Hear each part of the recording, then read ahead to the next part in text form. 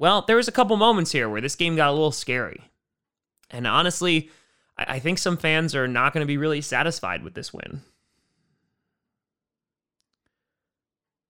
But at least they didn't lose to the Giants.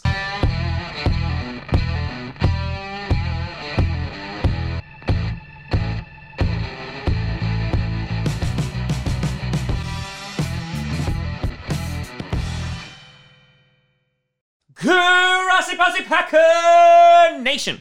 Welcome to another episode of Packcast, the podcast where you don't have to be a Packers fan, but it sure does help. I'm your host, Tom, 9-3 Grassi, and today we're going to be breaking down the Green Bay Packers defeating the Philadelphia Eagles 30-16. First, I want to do a big shout and thank you to some brand new YouTube members. First, we have Alan Nato III, we have Todd Von Havoc, we have Scotland Belk II, we have Campaign 2002, we have Da Che Wookie, we have Pun Hits Hard, Cynthia Harker, Tom Grassi Simp, Sam Plays Different Games, and Micah Tang. A big shout out and thank you to you all. So a historic game for the Green Bay Packers. Not only did they, of course, come away with the W and get that 9-3 record, also currently in second place in the NFC, but Aaron Rodgers threw his 400th career touchdown pass to who else but Davante Adams. A little piece of trivia, too. You had Davante Adams catching Aaron Rodgers' 200th touchdown pass and now his 400th. Who will catch his 500?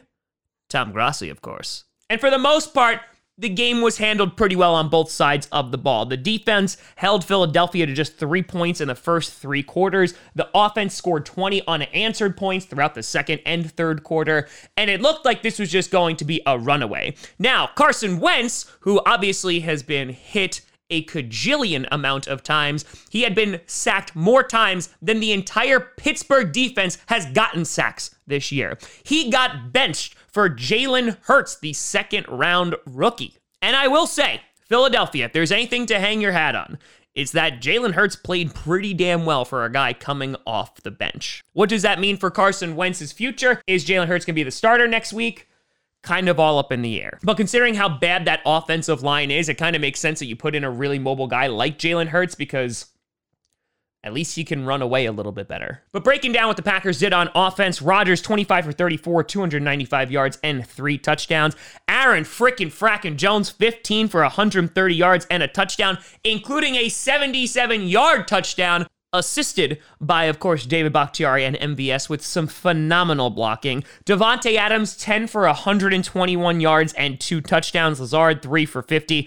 And Big Bob Tunyon, 4 for 39 and 1 touchdown. And like I said, the offense was rolling for the majority of the game. There was a couple of drives late in the game where they really stalled out, and they were going 3 and outs. And of course, you had the big punt return for a touchdown. But other than that, the Packers had a pretty firm control of this game. Over on defense, you had 7 sacks, including Kingsley Keke racking up 2.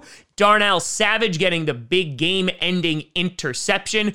And the run defense has been kind of what the run defense has been. Statistically, it looked like they did pretty good. Watching it on tape, there were still some blatant errors. Also, there was some really terrible coverage out there. But for the most part, the defense held up.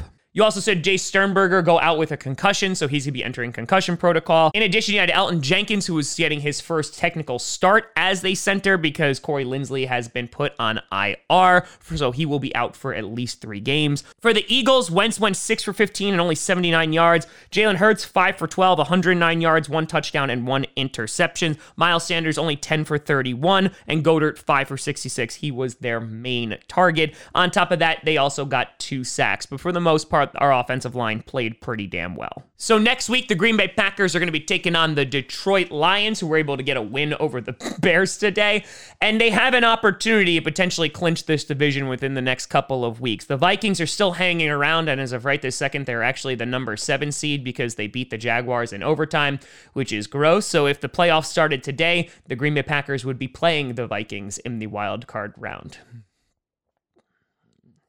Ew.